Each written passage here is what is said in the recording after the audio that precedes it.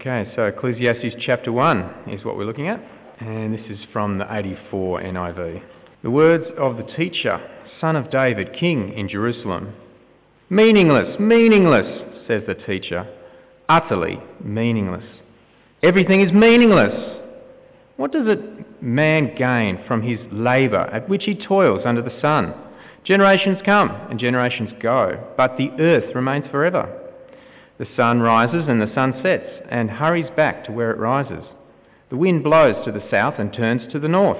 Round and round it goes, ever turning on its course. All streams flow into the sea, yet the sea is never full. To the place the streams come from, there they return again. All things are wearisome, more than one can say.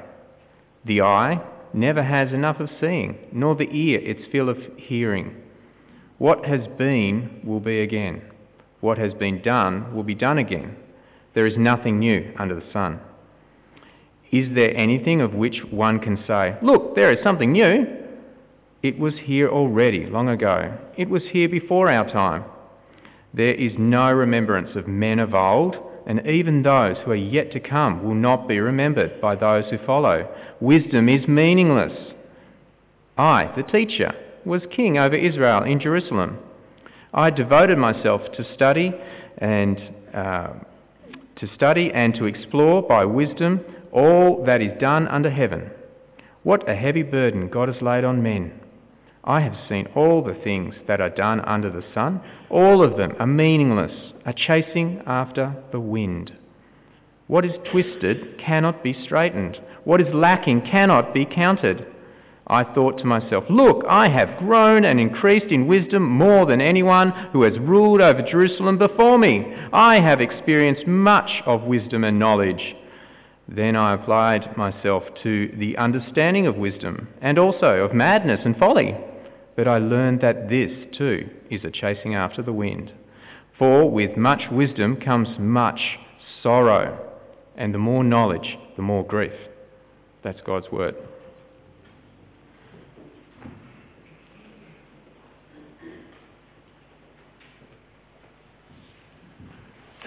Righto. G'day again, folks. Can I just say, this is the most impressive lectern thing I've ever seen in my life. Whoever made this, you should be congratulated. This is awesome. Oh, Struth. Gee, you could really whack this, couldn't you? And can I also say that the generosity of you blokes since we've been down here, really quite amazing. So thank you for that. And Ed particularly, mate, thanks for the chariot. Been driving Ed's old Falcon around the place all week. It's been wonderful. It's like an armchair on wheels. It's lovely, mate. Very comfortable.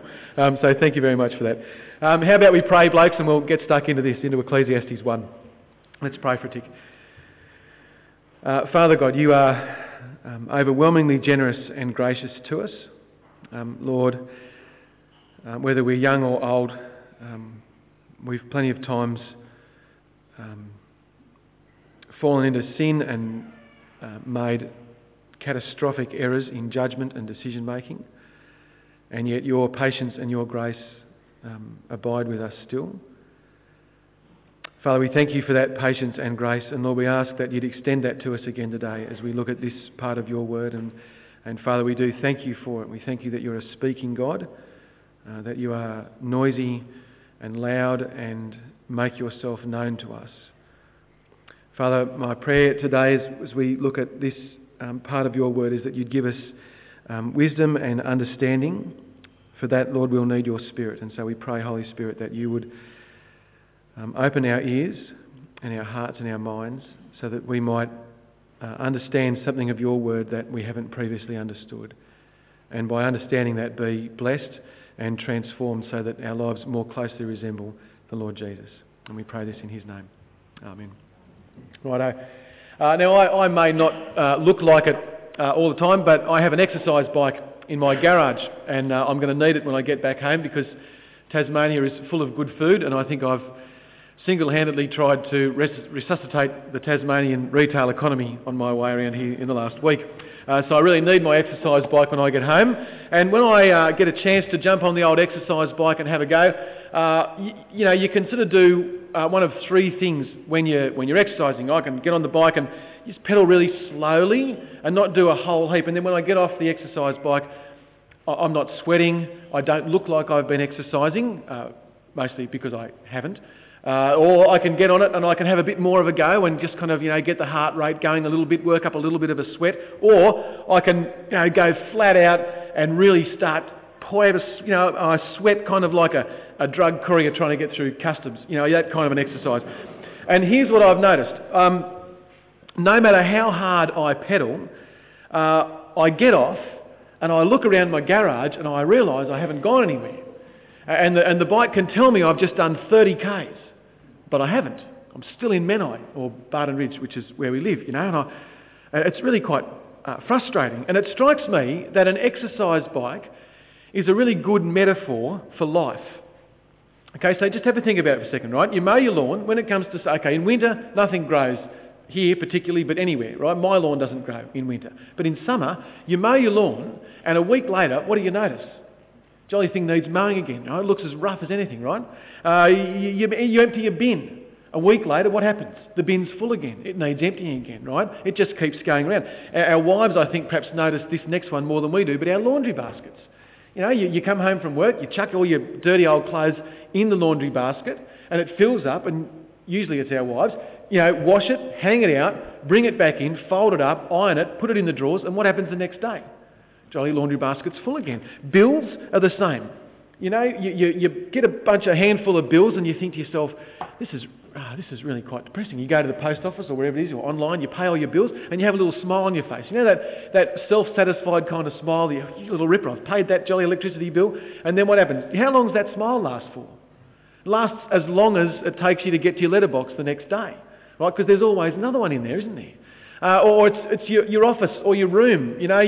Your room's untidy. If you're a young bloke, your parents ask you to clean your room and you think, why? It's my room. What do you care that my room's tidy, But you tidy your room, or it's your office at work and you look at your office and it's a mess and you think, this is terrible, disorganised. So you spend like an hour and a half in there and you throw a heap of stuff out and you look back and you think, man, this is awesome. I look so professional. And you go in there 3 days later and it looks like the cat has had a fight with the dog on your desk.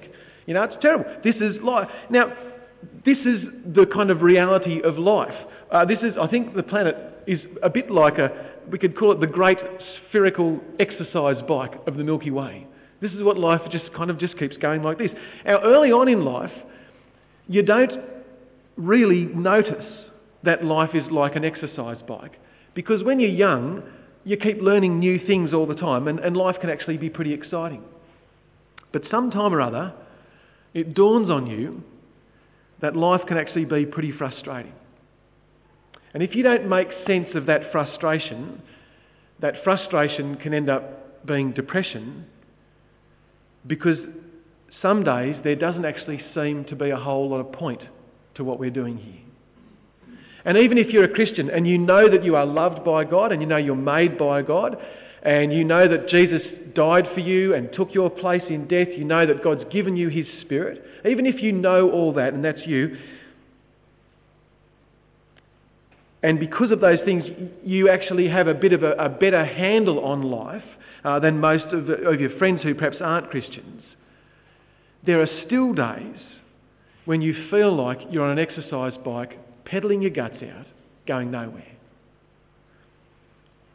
Maybe it's because you're at school, you're having a really hard time at school. Things just are not going the way you thought they were going to go, and school's difficult. Or it could be that you're at uni and you've finished your uni degree but there's no jobs for people with the degree you've got. Or you're halfway through a trade and you wake up one morning and you think, actually I don't want to be a plumber, I want to be an electrician.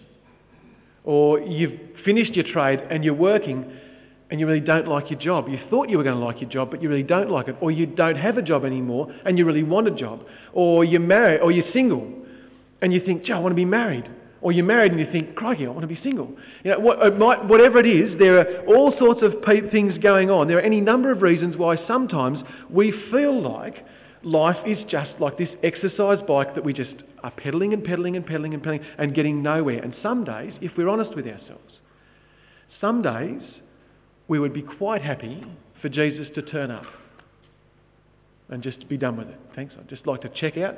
Anytime you like Jesus, come back now would be good. Or some days we think maybe it'd be nice just to fall off the perch quietly and calmly so I can get to heaven and be done with this, because it's just so frustrating. And some days that's what life's like. Now, wouldn't it be good if the Bible had something to say to that? If the Bible had something to kind of say, well, look, here's how to understand, here's how to make sense of this 70 or 80 or however many years God gives us to live on his planet. Well, apparently it does.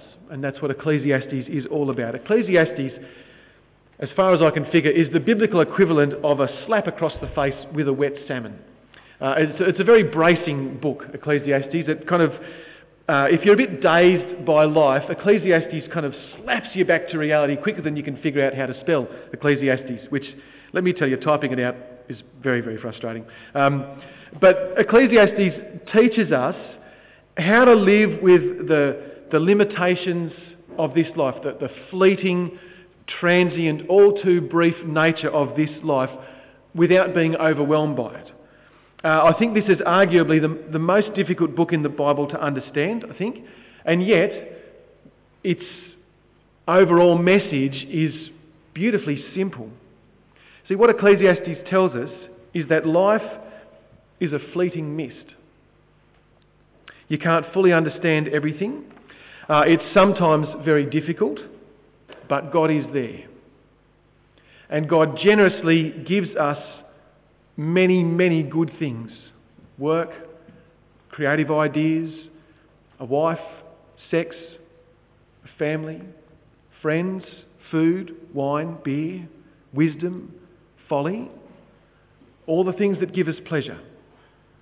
God gives us all those things, and Ecclesiastes says to us, enjoy the gifts of your Creator and die with a smile on your face, knowing that this Creator is sovereign and perfectly just and merciful. That's kind of what Ecclesiastes is saying, and Lord willing, over the next couple of hours we'll unpack a bit of what that means. So have a look at Ecclesiastes 1 verse 1. We'll start there.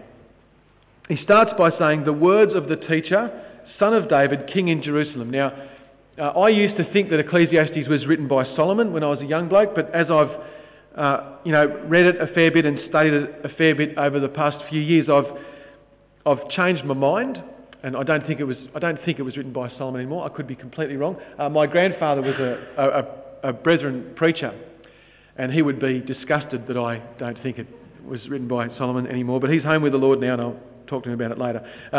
There are two voices in Ecclesiastes. There's a narrator who sort of starts the book and ends the book. And then in the middle of it, from right near the start of chapter 1 to right near the end of chapter 12, our narrator is quoting a bloke who we only know mysteriously as the teacher. And this wise teacher, I don't think is Solomon, but he knows a lot about Solomon, and he wants us to think about Solomon for the first few chapters. So the first few chapters of Ecclesiastes sound a bit like Solomon's talking to us, but as the book goes on, this wise teacher adopts a few different characters as he looks at life from a few different angles. And he does this so that we'll have a bit of a wider sort of perspective on life. So if you think of him a bit like an actor in a movie series, though. So think of Mike Myers in the Austin Powers movies. Now, some of you will have seen the Austin Powers films. If you haven't seen them, you need to go and get them out. They're very, very funny. But this is the same guy. See, Mike plays Dr. Evil, Gold member, the big fat Scottish bloke, and Austin Powers, and he plays about another half a dozen characters as well. It's all the same dude, but he's in different costumes and different kinds of, makeup. And I'm not sure that anyone's ever compared the wise teacher in Ecclesiastes to Austin Powers before, but that's where I'm going with this. So you just have to deal with it, okay? So think one bloke here in Ecclesiastes, but adopting different characters, like with different costume, different makeup, but still saying the same sort of stuff. And in verse 2, we get to meet this guy, this teacher. We can say goodbye to Mike now. So he says, here's the big idea of the book, right? Verse 2, meaningless, he says. Utterly meaningless. Everything is meaningless. And he repeats this phrase over and over again. The word meaningless appears 38 times in 12 chapters in this book. Now, this word is a bit of a problem, and it's something that Christians have been wrestling with for a very, very long time. See, as people have translated this word over the years, they've struggled to find an English word that fully captures everything that the Hebrew word means. And so if you grew up with, say, a King James Bible, I grew up with an old King James Bible, you remember that it says vanity. Vanity, remember some of you blokes have grown up with that? Vanity, vanity, all is vanity. Other versions have words like transient or fleeting. And the NIV, which perhaps some of us have got here, says meaningless. Now the Hebrew word, I'll have to say it properly in case there's some Hebrew people here, but it's chevel, right? It's a guttural kind of sound, and since half of you blokes are Dutch, you're used to the sounding thing, so I've got to say it like that. But I'll just say it like an Aussie now, hevel, right, is used a bunch of times in the Old Testament, and it means something like breath or mist or vapour. Vanity is a possibility, yes, breeze. It's something that's transient or hard to grasp. So let me give you a couple of other places in the Old Testament where it turns up, because this kind of helps us understand what this word's getting at. So Psalm 144 says, man is like a breath. That's hevel, same word. Man's like a breath. His days are like a fleeting shadow. That's one. Get this one, Genesis 4. Same word, okay? Genesis 4, this one is the one that kind of gets it. This gets it for me. Hevel in Ecclesiastes is the same word that we translate Abel in Genesis 4. Right? Now you think to yourself, crikey, that's quite interesting, isn't it? Because Abel, of course, was Adam and Eve's son who was killed by his brother, Cain. So Adam and Eve wake up one morning and Abel's there. Abel goes out, doesn't come back home. So he's here one moment and gone the next. He's hevel. He's a mist. He's a fleeting thing. Here one moment, gone the next. Now there's no way that Genesis 4 is telling us that Abel, the man, was meaningless. Right? That's not what the Bible's saying to us.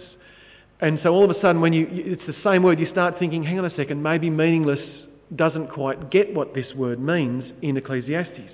Then you get to the New Testament, and we have the Greek version of this same word. It turns up a few places, and our understanding, I think, is kind of deepened again. So Paul uses the word in Romans 8 when he says that creation is subject to frustration. It's the same word, as a result of sin. Now, there's no way Paul thinks creation is meaningless, because everything else that Paul writes would say the opposite of that, wouldn't it? Right, so he doesn't think it's meaningless, but he does think it's transient and fleeting and very difficult to comprehend. It drives us mad, and it doesn't do what we want it to do because of sin. James picks up the same idea. James says, why, you don't even know what will happen tomorrow. What is your life? You are a mist. You're a hevel that appears for a little while and then vanishes. And James isn't saying to us that our lives are meaningless, but he is saying that they're a mist, they're a vapour. They're here one moment and gone the next. And so I think the teacher in Ecclesiastes is telling us about the reality of life under the sun. And so it seems to me that using the word meaningless here, as the NIV does, I think is actually a bit too much. Because as the book goes on, the teacher talks about joy and satisfaction in all sorts of things. Talks about it in work, in family, in sex, in wisdom, in folly, in food and wine, and all these different things. And so I think to translate it as meaningless here sets us up to interpret the rest of the book in that framework. And at several points, he clearly doesn't think that life is meaningless, because he keeps telling us that there's lots of joy and lots of satisfaction to be found in life. Right? What he is saying is that life and everything about it is fleeting. It's hard to grasp. It's like a vapour. It's elusive. Trying to get a handle on life is a bit like walking around Launceston in August when it's covered in a blanket of fog. It's a bit like walking around trying to grab hold of the fog. I don't know if you've ever tried to do that. Don't do it if you haven't, because you just get locked up because it will look stupid. But, it would be very frustrating because you couldn't actually do it, could you? Right? So I think it might be better to understand verse 2 like this. Mist and vapour. Mist and vapour, says the teacher. Life is a mist and a vapour. It's hard to understand. It's the merest of breaths. It's fleeting and you can't hang on to it. The problem for most of us, though, is that we are so used to hearing Ecclesiastes start with the word meaningless that it shapes how we read the rest of the book. Most of us will probably have had a crack at reading Ecclesiastes somewhere along the line over the years. Most of us will have stopped at chapter 1. Because you read and you go, really? Meaningless? Yeah, I'll read Mark. A bit easier to understand. I think that what ends up happening is that most of us kind of have this idea that Ecclesiastes is probably a bit depressing. But once you shake yourself loose of thinking that life is meaningless, Ecclesiastes goes from being quite a depressing book to actually being immensely liberating. I have had to change the way I understand this book over the past few years as I've spent a bit of time in it. My prayer is that you guys, over the course of today, will have a fresh look at it as well. And the teacher rips into his examination of life and its brevity in verse 3. So we've got the big idea of the fleeting nature of life, verse 2. Here's the big question that this book is all about. And the big question is this: what do people gain from all their labours at which they toil under the sun? Right? What do they gain? That's the big question. So, what do I profit? Where is the economic benefit? Where is the social benefit? I work really hard, what do I gain? Now, most of us would say that we don't really want to be rich. I don't meet many Christians who say, Steve, I want to be rich. That's me. I'm a Christian and I want to be loaded. We don't say that, do we? We have a Christian code word for it. You know what it is? We say, I'd like to be comfortable. And that's a Christian code word for I want to be loaded and never ever have to worry about money. But we don't say it like that because that sounds really ungodly, and we like our mates to think that we're quite godly, so we say, I just like to be comfortable. But it means loaded, right? Loaded. Because we want to be comfortable, that impacts our lives. And so we work long hours.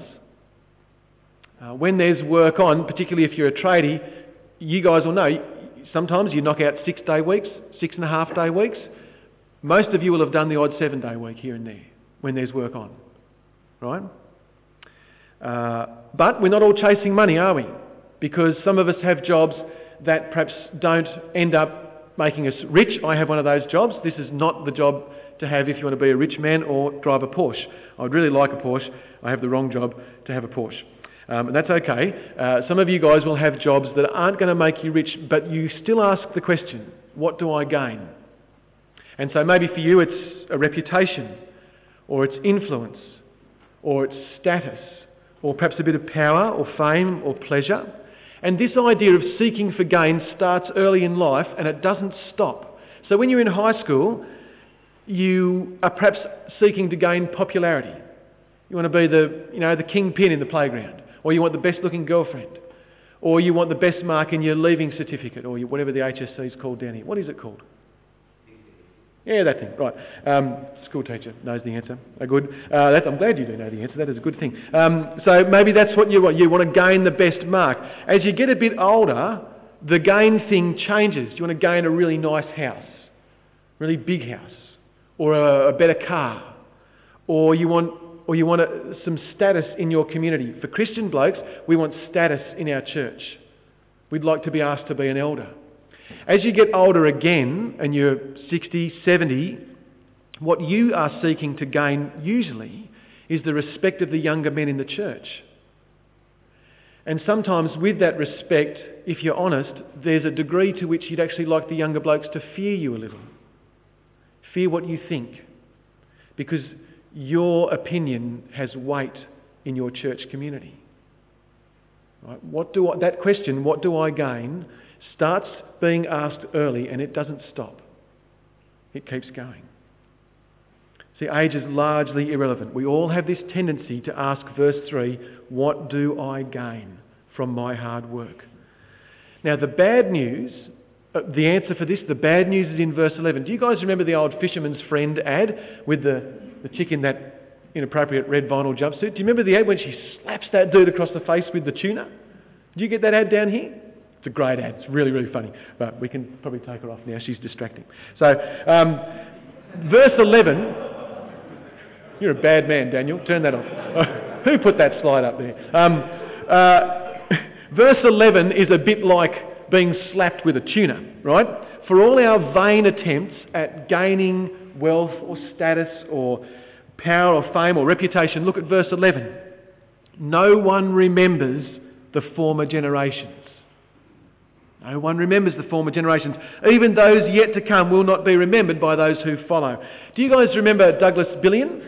Does that name ring a bell to you? He was a really wealthy publisher. Was on the board of the US PGA and kind of ran the scouting movement in the States for years and years. Douglas Billion, does that name ring a bell? Do you remember Russell Train? No? He was the head of the World Wildlife Fund for probably 20 years. Remember him? Do you remember Tom Sims? Does that name ring a bell? He was like the father of skateboarding and snowboarding. He was like the world champion skateboarder back in the 70s, world champion snowboarder in the 80s. Like he started the whole snowboarding thing. You don't remember him? All those guys were famous. And they were all in the paper last week. They were in the New York Times. You know, you think to yourself, hey, if you're in the New York Times, you've made it, haven't you? Do you know where they were in the New York Times? They were in the obituaries column because they're all dead. And you've never heard of them. And they were famous. Right? That's what this guy's talking about. See, for the vast majority of people, even dudes who are famous, world champion skateboarder, world champion snowboarder, ran the World Wildlife Fund. Who cares? You've never even heard the dude's name. Even for all these people, the vast majority of people are only ever going to be remembered by their close family. And you separate that a few generations, how many of you could name your great-great-great-grandparents? Not many. Maybe the odd anorak here, but I can't. I like my family, but I couldn't do it. There are the odd exceptions to this, of course. You know, your Julius Caesars, your Elvises, all those kind of people. But 99.99% of people who've ever lived have been completely forgotten. No one remembers their names. No one notices they're gone. They're faded names on a tombstone. And you and I, brothers, we need to face this fact. Within 100 years, or if I say in 100 years, unless Jesus has turned up before then, which is a possibility, in 100 years, if Jesus hasn't turned up, almost no one will remember that you and I lived. There will be no holiday to mark our death. There will be no monument celebrating our magnificent achievements. We will be lucky to be a memory. So remember the big question. Verse 3, what do I gain from all my hard work? And the teacher's answer is, you're asking the wrong question. Right? That is not the question to be asking. See, the point of life is not gain. He who dies with the most toys, guess what? Still dies. That's it. Now later in chapter 9, he'll tell us that we turned up naked and we get to go the same way. And maybe you've noticed, fellas, in the shower, but you don't have many pockets when you've got nothing on, so you can't take anything with you. Right? And let me tell you, this is actually a wonderfully liberating thing. If the point of life is not what do we gain, all of a sudden the pressure to perform and succeed at everything we do is lifted. Now I think what he's getting at is this idea from verse 4 onwards. Now listen to this. Listen to the cyclical nature of creation and life. Listen to what he goes here in verse 4. And then we'll look at his conclusion. See, generations come, generations go, but the earth remains forever. The sun rises, the sun sets and hurries back to where it starts. The wind blows to the south and turns to the north. Round and around it goes, ever returning on its course. The streams, flow into the sea. Yet the sea's never full.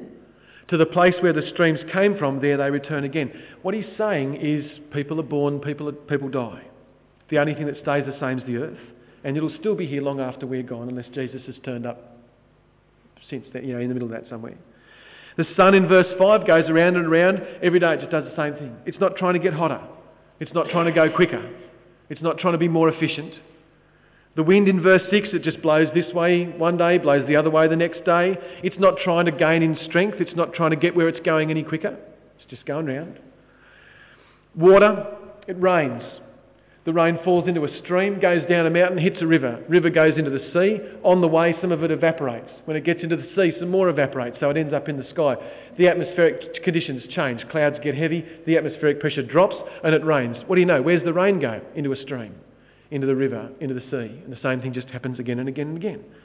And I think he's pointing us to creation, and he's saying to us, look, creation doesn't ask what is to be gained from all its hard work. It just keeps going in this rhythm and cycle that God gave it. And what a contrast that is to us. We keep asking, what do we gain from all our hard work? And we run around the place like chooks with our heads cut off, trying to attain the unattainable. And then we sit down and we say to ourselves, gee, why is life so frustrating? Because we're trying to attain the unattainable. That's the point of verse 8 to 10. Look at verse 8. He says, all things are wearisome, more than one can say.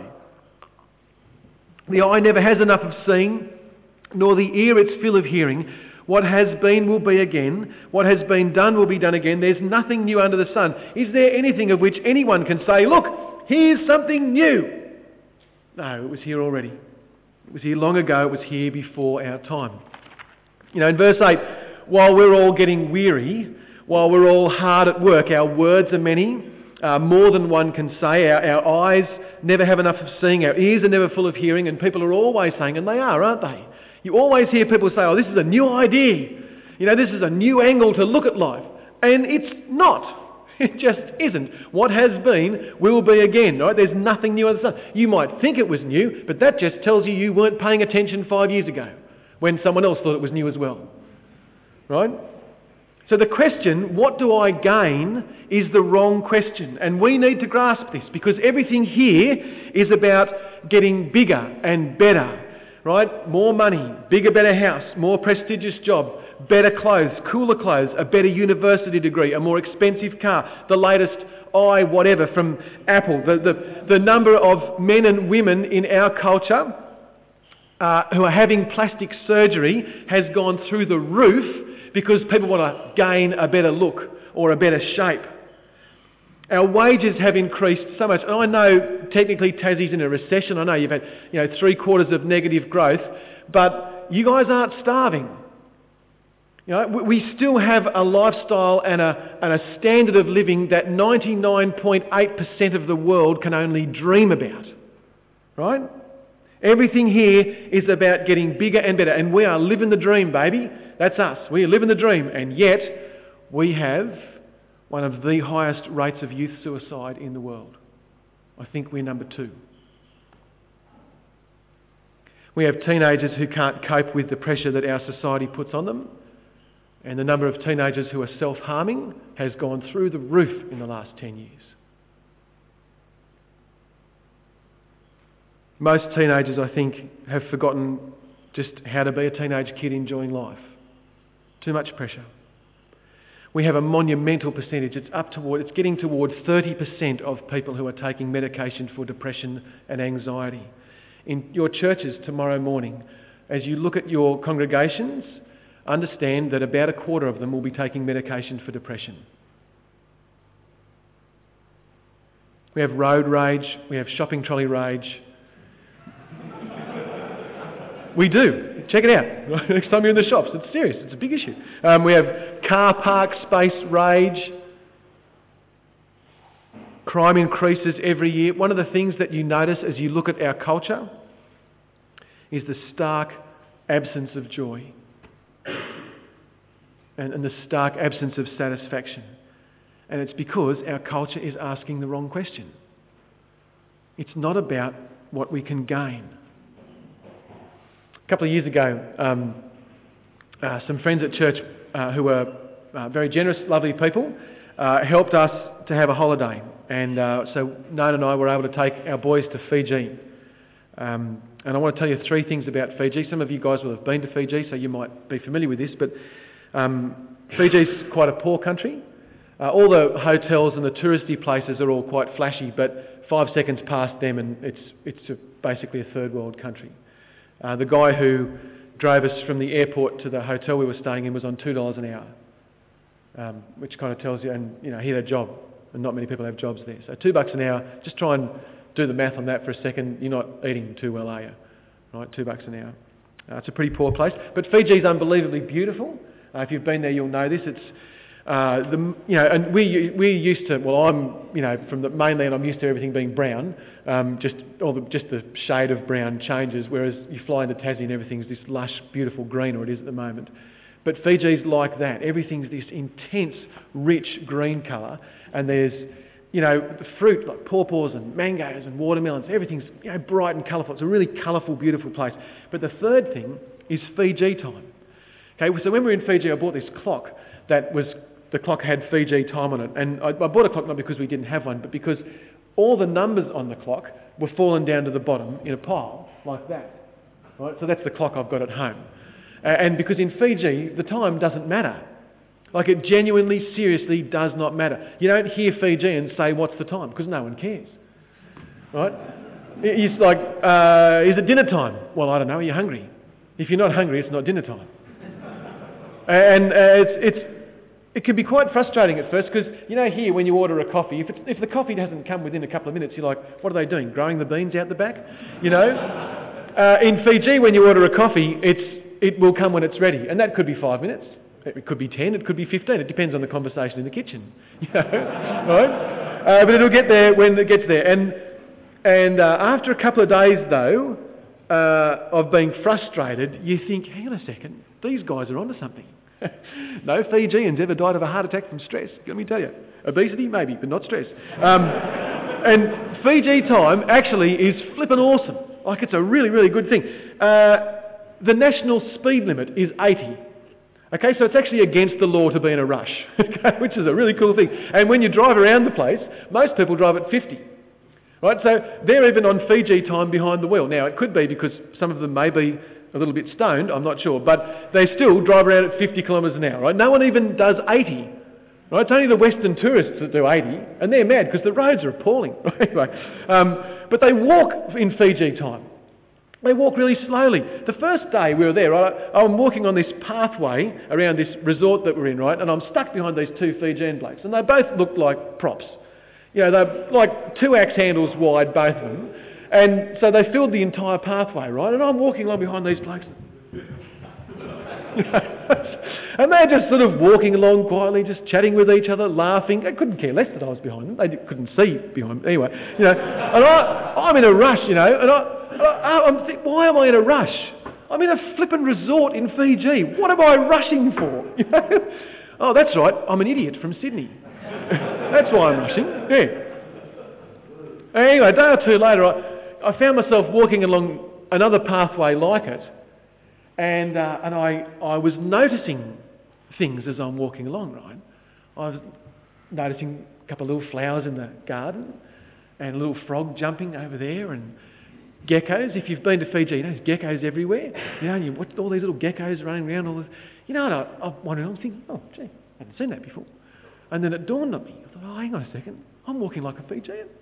That's why I'm noticing stuff, because normally, you don't notice anything. The blinkers are on, you don't talk to anybody. But Fiji time, when you're in Fiji time, you notice everything. And it was just beautiful. Now, fellas, you don't have to put your hand up to this, but let me ask you a couple of questions. Do you feel like you're too busy? Do you feel like you'd like to slow down a bit and maybe smell the roses?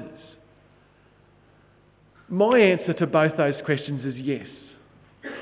And it's largely by my own choices. I would like to slow down and enjoy life more. But you know what? If I did that, my fear is that people would think I was lazy. Right? And my guess is that most of you guys are probably the same. If you're retired, maybe that's not you. But I know lots of retired people who are busier now than when they were working. You want to slow down and enjoy life, but you feel pressured by all sorts of things not to. And half you guys are Dutch. Dutch guys make Aussie workaholics look lazy. Right? Because you guys, you know how to work. You really knock those hours out. So you've got your whole culture that you've got to fight against with this stuff, with busyness. And so we press on. We're all so busy. We're all so important. We've all got such massive things to do. But we're all so tired. We're all so frustrated, and sometimes we just wish the jolly ride would stop so we can get off for a second and rest. And I think Ecclesiastes is a really timely word for our generation. Because this tells us that we can and should get off the ride and slow down and smell the roses. Now, it's not telling us that we can be lazy, right? So blokes, please don't hear me saying that. The Bible doesn't tell us to be lazy. It's not telling us to be foolish. But this teacher is telling us that if we understood reality, we'd relax more and we'd stress less. And that's what he's getting at from verse 12. Look at this. Look at what he says here. I, the teacher, was king over Israel in Jerusalem. I applied my mind to study and explore by wisdom all that's done under the heavens. What a heavy burden God's placed on mankind. I've seen all the things that are done under the sun. All of them are meaningless. All of them are fleeting, transient, vaporous, are chasing after the wind. What's crooked can't be straightened. What's lacking can't be counted. So here, this teacher takes on Solomon's character. Okay, so everyone knew about Solomon. He was the wisest bloke in history. And so surely, if anyone can make sense of this thing, Solomon can. And so he dons Solomon's costume and he tells us that he devoted himself to study and explore everything by wisdom, and he saw that God had placed a heavy burden on people. And that kind of freaks us out a bit. We don't want to hear that God has placed a heavy burden on us, and he sorts that out for us in a tick. But in the meantime, he says that he's seen all that's done under the sun, and he says everything, it's a mist and a vapour. It's as sensible as chasing after the wind, which is pretty dumb, really, isn't it? Chasing the wind. And verse 15, though, gives us this little glimpse into reality. This is why life's frustrating, okay? What is twisted can't be straightened. Now, because of sin, our world is not like the Garden of Eden, Genesis 1, Genesis 2. Okay? When you read that, you think, gee, I wish the Bible stopped at the back end of Genesis 2. That would have done me. That would be just nice, right? But it's not like that, is it? What is twisted can't be straightened. And we don't accept that reality. And so what we do is we keep trying to straighten it out. But it's twisted, and it frustrates us that we can't straighten it out. We lack resources. What is lacking can't be counted. What that means is you need $20 and you've got 15. But you keep counting your $15, hoping that maybe you'll get to 20. But you can't count what's not there. And it frustrates us. And it's not that God's being mean. It's that we refuse to accept the reality of the world we live in. That's what's going on. And so this teacher looks at both the wise and the foolish, and he comes to the conclusion that people just don't want to accept reality, and it makes them frustrated and it makes him sad. So he tells us that with much wisdom comes much sorrow. The more knowledge, the more grief, right? The more he understood the reality of life, the sadder he got. And he saw that people rushed about trying to gain, only to discover that is as sensible as chasing wind. And it made him sad. If only people would slow down and smell the roses. Ecclesiastes 1 is really hard to understand, I think, if we look at it in isolation. You've got to remember that chapter divisions and verse divisions weren't there in the original. Right? It was just like a one long thing. And so I think sometimes because they're separated into chapters, we want everything to be neat and tidy in every chapter. It doesn't work like that. But he doesn't stop at the end of chapter 1, he keeps going, and the first glimpse we get at any sort of answer in Ecclesiastes is the back end of chapter 2. Just flick over to chapter 2 and verse 24. And you'll see there, he says, a man can do nothing better than eat and drink and find satisfaction in his work. Now, if you're one of these people who, when you started reading Ecclesiastes, got to the end of chapter 1 and stopped, you missed this, which is a bummer, because this is really cool. A man can do nothing better than eat and drink and find satisfaction in his work. This too I see is from the hand of God. For without him, without God, who can eat and find enjoyment? So this is the first time this idea of enjoying God's gift appears in Ecclesiastes. And this guy will go back to this idea 12 more times or 13 more times as the book unfolds. And we'll have a look at that in the next talk and the third one. And I am certain that this is the key to understanding Ecclesiastes. It is a question of gain or gift. That's what he's getting at. Is life about gain or is life about gift? We rush about asking what we can gain from all our hard work because at some level we vainly think that we can take it with us or it will give us status or meaning in life. And in the process we totally miss what God has given us as a gift. Life, family, friends, work, creative ideas, your wife, sex, kids, food, wine, all those good things. And you don't even have to be serious all the time. You can actually have a smile while you're here. That's an important thing to hear. I think we take ourselves far, far too seriously. You can have a smile while you're here. See, Ecclesiastes, I think, confronts us with this reality of life. It's not meaningless, but gee, it's short. It's brief. It can be over all too quickly. And if we don't accept that reality, it'll be frustrating. The joyful alternative to that is to accept that this is how it is and start living within the limits God has set for us. And once we do that, life suddenly stops being about what we can gain from all our hard work and starts being about enjoying the gifts that God so generously gives us. Now, Jesus picks this idea up in the New Testament. He says a lot about this sort of stuff, doesn't he? He talks about the folly of gaining the world and losing your life. He talks about the idea that, since God can look after the birds and lilies in the field and they don't work, what on earth are you rushing about, worrying about that stuff for? Instead, what does he tell us to do? He tells us to seek his kingdom, doesn't he? So like the rest of the Old Testament, every question that's thrown up in the Old Testament gets answered ultimately in Jesus. But let's just leave that for a second and hear what this teacher is saying to us in Ecclesiastes, because this is really liberating. Monday morning, you guys wake up, you go off to work, whatever it is you're doing. Doesn't matter if it's school or uni or you're working a trade, you're working in an office, whatever it is. Spend a moment on Monday morning meditating on this. Life is short, but our God is breathtakingly generous. Right? So enjoy the gifts that God gives us. Live a bit in Fiji time. Walk a bit slower. Breathe. Right? Have a smile. Stop and smell the roses. It's not about gain, it's about gift. Let's pray.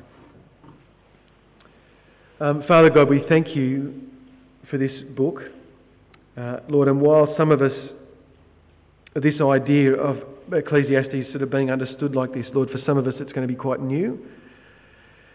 And new things are always kind of hard to digest and think about. So Lord, I pray that you give us the patience and the time to kind of think through this and ask if this is really what you're saying. God, you are amazingly generous. And life really isn't about gain. It's about gift. Father, please forgive us for some of us, Lord, the way we've lived, the way we've run our business life, our working life, where we've burnt the candle at both ends and missed a lot of the gifts that you've given us. Lord, change us, please, and transform us so that we would be blokes who don't miss those good things and who see your gifts and enjoy them responsibly and thankfully. And Lord, I pray that as we keep going through Ecclesiastes the rest of the day, that you'd be with us and teach us things that we may need to hear. I pray this, Jesus, in your name. Amen.